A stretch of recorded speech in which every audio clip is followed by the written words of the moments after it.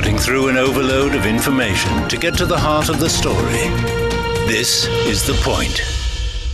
Countries in Southeastern and Eastern Asia are meeting in Jakarta, Indonesia to focus on the economy. China sends its premier to attend and pay an official visit to the country.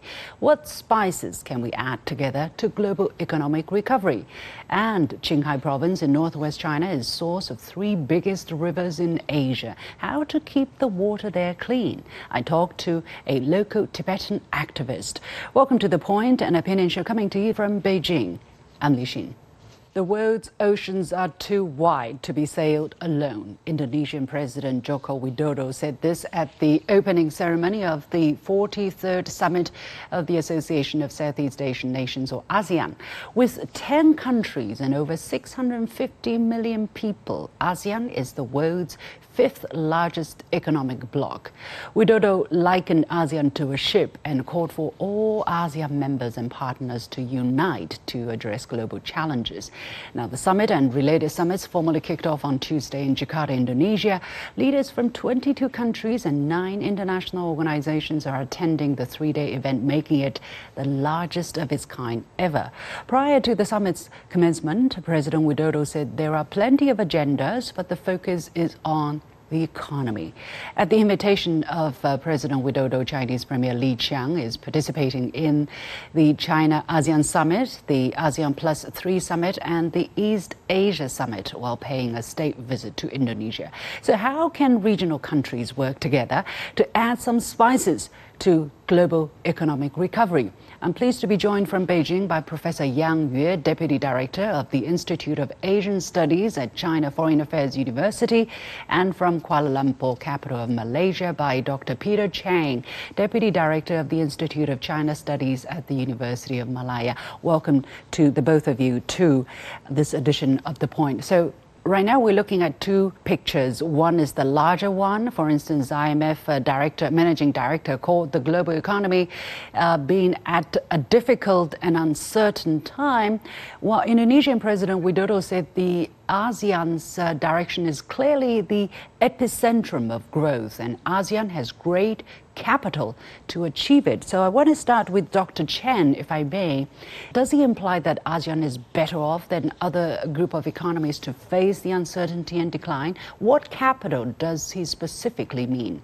The theme that President Jokowi gave to this summit says it all. ASEAN matters. It's the epicentrum of growth. It's a theme of optimism. There is a lot of possibilities that we see that is happening in ASEAN itself. And we are just coming up 2 years in post-COVID, and that's a lot of momentum going up, heading our way. And we feel that this is the moment. This is the moment that ASEAN continues to be critical, not only for ourselves, also for the wider region and the global economy. Professor Yang, share with us the thoughts that China has about ASEAN, because obviously China attaches a lot of importance to ASEAN. We are each other's biggest trading partner. Bilateral trade is about to exceed $1 trillion. That is almost double the amount of the trade between United States with ASEAN, the current level. So exactly what does ASEAN mean to China, and what does China mean to ASEAN? As you said, we have very close economic and trade ties.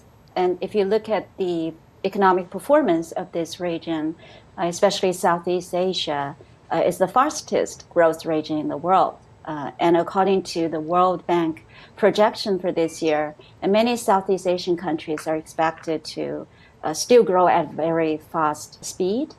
But they still face some problems, like development gap. I think it's a big problem facing ASEAN countries. That we need work together on this. I think China has already done a lot to work together with Southeast Asia countries to narrow the development gap. And also epicentrum of growth, as you just mentioned, is one of very important pillars. Indonesia, as ASEAN chair, proposed this year. So I think they have great resources or capital to realize this. because all Southeast Asian countries prioritize the development. So that demonstrates, I think, the strong commitment of ASEAN leaders to develop, to promote economic development. And also the enabling regional economic cooperation environment, I think, built together by China and other regional countries is the second one. This enabling regional economic environment, including like RCEP, right, and also the new dual circulation development pattern launched by China, I think both can inject new vigor to regional economic integration and also enter the leadership of let me interrupt Indonesia. you there, because if you read the international media, there's not much that's been said about ASEAN, despite the U.S. pledge to pay more attention to ASEAN. And I want to ask this question to Dr. Chan, probably. The question is still being asked, what is ASEAN? Why is ASEAN emphasizing this word centrality? Does ASEAN matter to the Western world? If I can borrow this term, does ASEAN matter for global economic recovery? ASEAN matters to the USA. U.S. sanction against China and the French shoring or the offshoring that is happening right now. A lot of the supply chain has moved to Southeast Asia. Vietnam, for example, has benefited a great deal from it. Malaysia has also, in some ways, benefited from this as well. So America realized that Southeast Asia, ASEAN, remains a critical part of the sort of economic or trade sort of rivalry with China. So I think ASEAN remains very critical for both of the superpowers. We are engaging both. We want to be part of this global trade. Sorry for interrupting. ASEAN doesn't want to be used as some kind of arena for great power competition. By the way, China doesn't consider itself a superpower, but it seems that the United States is talking about taking ASEAN seriously, but not really paying attention to it. For instance, Vice President Harris is attending the summit. President Biden is not attending, but he will be going to the G20 summit in India, and then he will visit Vietnam just days apart. Why not coming to the ASEAN summit if the U.S. is really committed to ASEAN? Same can be said. President Xi is not coming to the ASEAN summit either. And he is not going to the G20 summit either. So I think regardless of what leadership that is going to be present at the ASEAN summit, I think ASEAN feels that it is still a very critical component of this global trade sort of supply chain, and we will continue to play a constructive role. We want to be engaging both China and America economically. Well, let's focus a little bit more on what Professor Yang was talking about, basically version 3 of China-ASEAN Free Trade Agreement. There has been negotiations of promoting that, taking that to a higher level. Can we expect a breakthrough? If so, what difference will that make to the regional economies and possibly beyond? So 3.0 version, actually, this initiative proposed in 2021 by President Xi, a special summit to commemorate the 30th anniversary of ASEAN-China dialogue relations. And as we can see, it proceeds very fast. Negotiations already start. And 1.0 version focused on zero tariff, covered 90% tax items of both sides, and 2.0 further opened up market access to both parties. I think the 3.0 actively echoes the development needs of regional countries, especially ASEAN members, and also follow the trend of regional economic development. And also, if we see the proposal, the draft of 3.0 version, is mainly based on the current needs and future direction of ASEAN-China cooperation and focusing on digital economy and green economy, so that both by innovation and sustainable development. I think it will further facilitate bilateral trade and investment. So we'll see a much shorter negative list and more open market. And this is inevitable result of close economic and trade ties between each other. Is that what Premier Li was talking about as to further high-level cooperation in areas such as digital economy, biomedicine, and there's other areas in this regard? What exactly does China mean higher level, higher quality cooperation, Professor Yang? Yeah, this is what China pushes forward in recent years, especially high quality development of BRI cooperation, and also push for some principles and also warmly echoed by ASEAN members and endorsed by ASEAN members. I think what Premier Li Qiang mentioned when talking about the relations between China and Indonesia, I think those sectors are priorities of both countries' development strategy. So he mentioned that, I think, shows the willingness of China to deepen the synergy of bilateral development strategies and further expand cooperation in these sectors. As you mentioned, AI or digital economy and biomedicine, and also clean energy, right? There are also very solid foundation right now in cooperation on these sectors. So it could help, I think the bilateral cooperation could help both seize the opportunities offered by Industry 4.0 and also could help both to rise up to the challenges brought up by digital age. Okay. Right. Yeah. Dr. Chen, my final question. What do you expect to come out of this year's summits concretely that will make an impact in the near future for the regional economies? I think coming up from this will be, again, China's sort of reiterating its commitment to ASEAN, following what Professor Yang has said, or the question that you posed early on. High quality development is the one that we are looking at. We are looking at digital BRI, public health. The health civil is the other thing that we would like to see being promoted. Green BRI, sustainable BRI, things like the EV, electrical vehicles, solar panels, and things like that. That will help us to move to the next stage of development. Okay, we have to leave it there. Many thanks to Professor Yang Yue, Deputy Director of the Institute of Asian Studies at China Foreign Affairs University, and Dr. Peter Chang, Deputy Director of the Institute of China Studies at the University of Malaya. When we come back, Qinghai Province in northwest China is known as the water tower of China, even of Southeastern Asia. How to keep the water there clean? I spoke with the head of a local NGO. Making room for all opinions and seeing events from more than one side. This is The Point. Qinghai Province in northwest China is known as the water tower of China, where the three biggest rivers in Asia originate. They include the Yangtze River, the Yellow River, and the Langtang River, which is known as the Mekong, that flows through China, Myanmar, Laos, Thailand, Cambodia, and Vietnam. It is also a land where ethnic Tibetans have inhabited for a long time. Now, the local governments have taken various measures to protect the environment, but how to mobilize the local residents while they're adopting a modern way of life. Earlier, I spoke with Dongzhou Chunpei, Secretary General of a local NGO called the Snowland Great Rivers Environmental Protection Association. I started by asking him to explain the uniqueness of Qinghai geographically.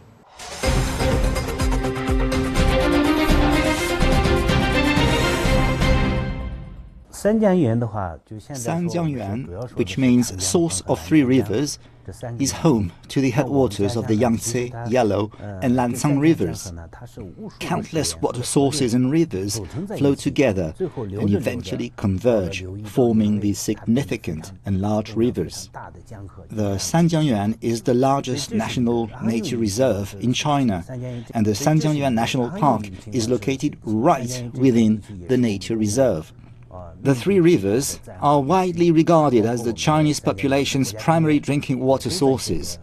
Some can say that approximately half of China's population depends on the water that originates from rivers originating from Sanjiangyuan for their drinking needs. So it's not just a water tower of China, but also that of Asia. Yes, and it's not just the Chinese people. Sanjiangyuan is seen as the water tower of Asia, so more than 2 billion people are directly affected by this important water source. Before taking on the name Sanjiangyuan, we call this area Jiangheyuan, or the source of rivers. It's because many important rivers flow from here into numerous other countries. So when you took up the job as Secretary General of the Snowland Great Rivers Environmental Protection Association, how was the situation? How urgent did you find your job to be? At that time, our main efforts in the area were to develop skilled individuals involved in environmental protection and water conservation. With global warming causing glaciers to retreat and underground water in permafrost regions to diminish, there is a growing concern about the depletion of water sources.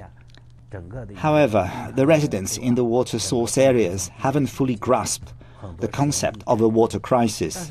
They still feel a sense of security as living in these regions, believing that even if water scarcity becomes a global issue, there will still be water in our water sources.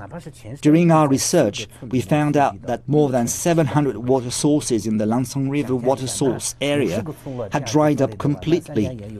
We didn't know in which year this happened. In our interviews, an elderly person in his 80s said, "When I was a child, there used to be water sources here, but now they are gone."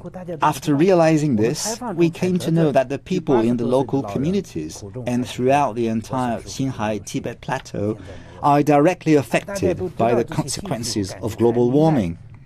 This region is one of the most vulnerable areas to climate change worldwide. The newfound awareness prompted a great emphasis on the water source depletion problem. Investigating water sources is vital for addressing global warming.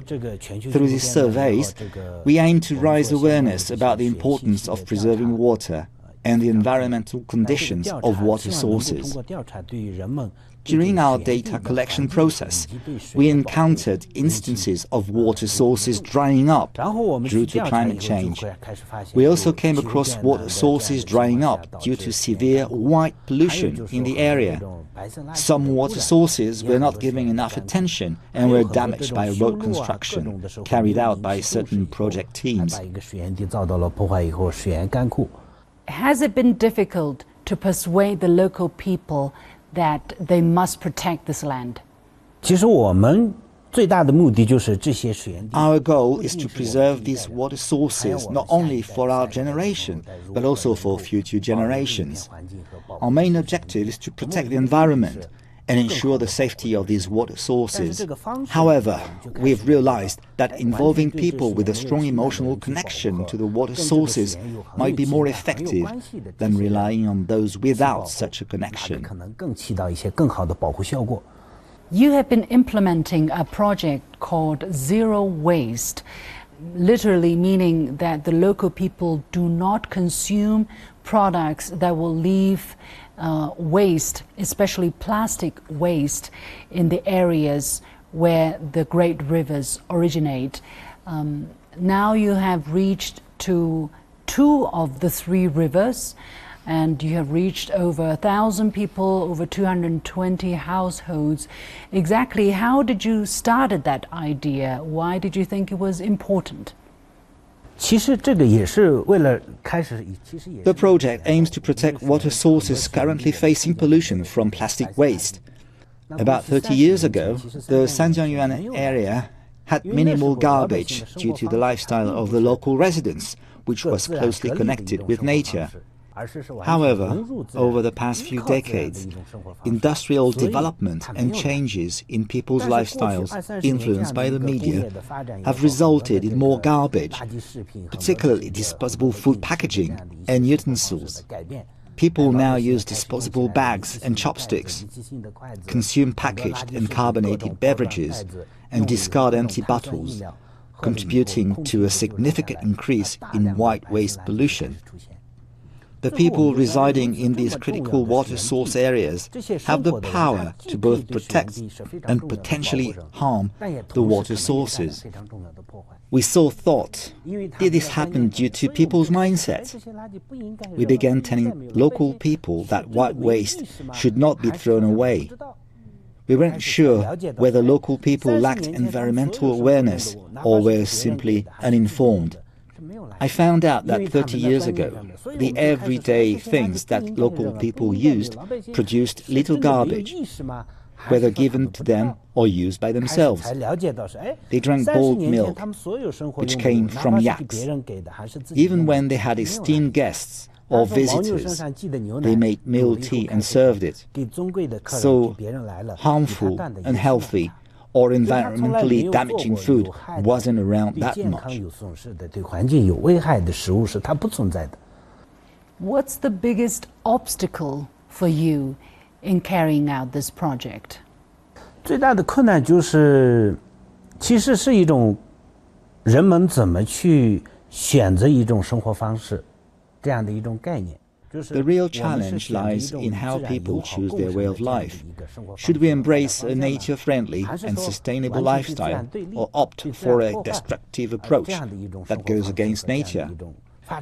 To make the right choice and to change people's perception pose the biggest project implementation hurdles. I believe it's not just our locals, but many others face this challenge too. The environment we inhabit has never asked for anything in return. We have lived on this land for generations, and it's important to appreciate and protect it. This concept is easy to grasp.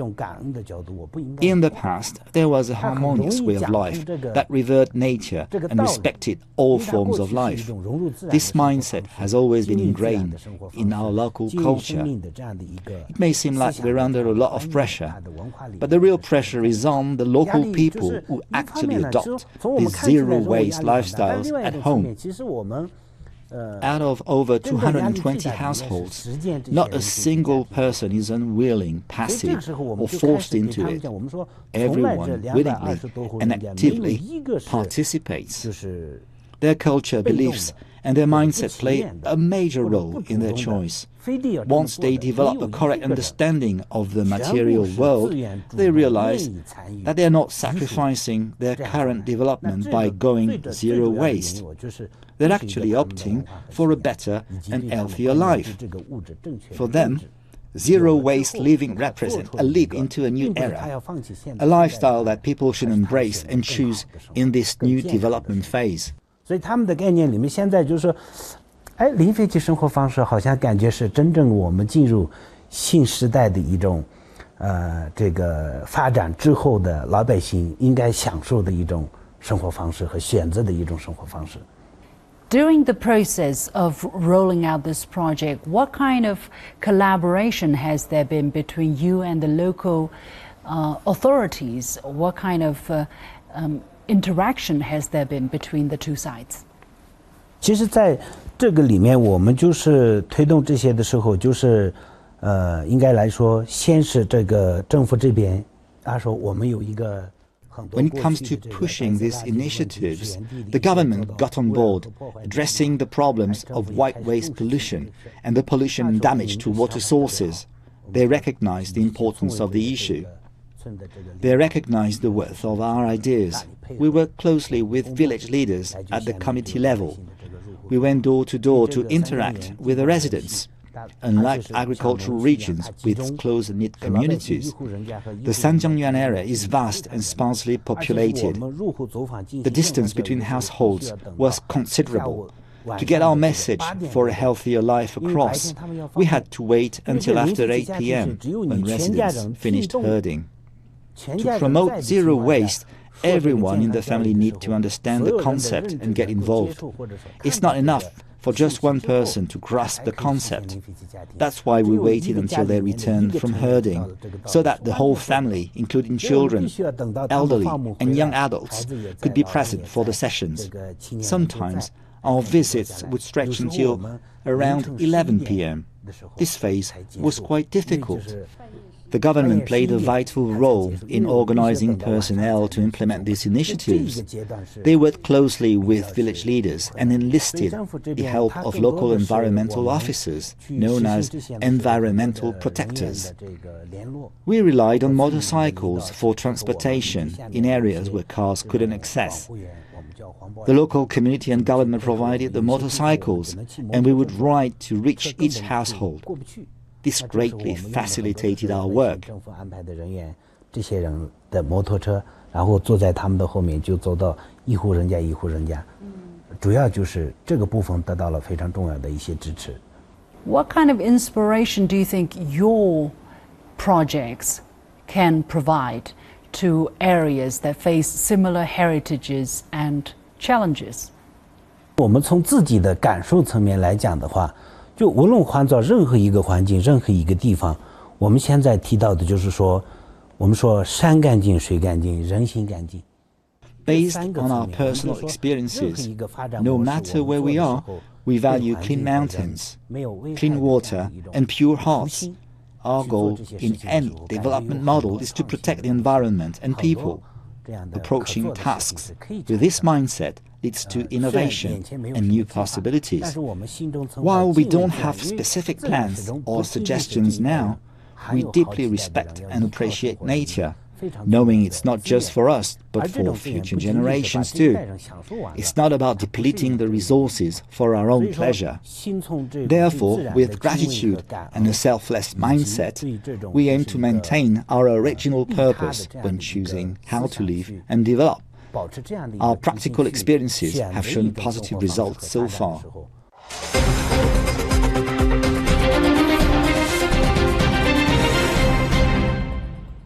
Dong Chunpei, a local Tibetan in China's northwestern Qinghai province, who is also Secretary General of the NGO Snowland Great Rivers Environmental Protection Association. With that, we come to the end of this special edition of The Point with me, Liu Xin. As always, you can follow me on Facebook and Twitter using the handle Liu Xin in Beijing. You've got the point.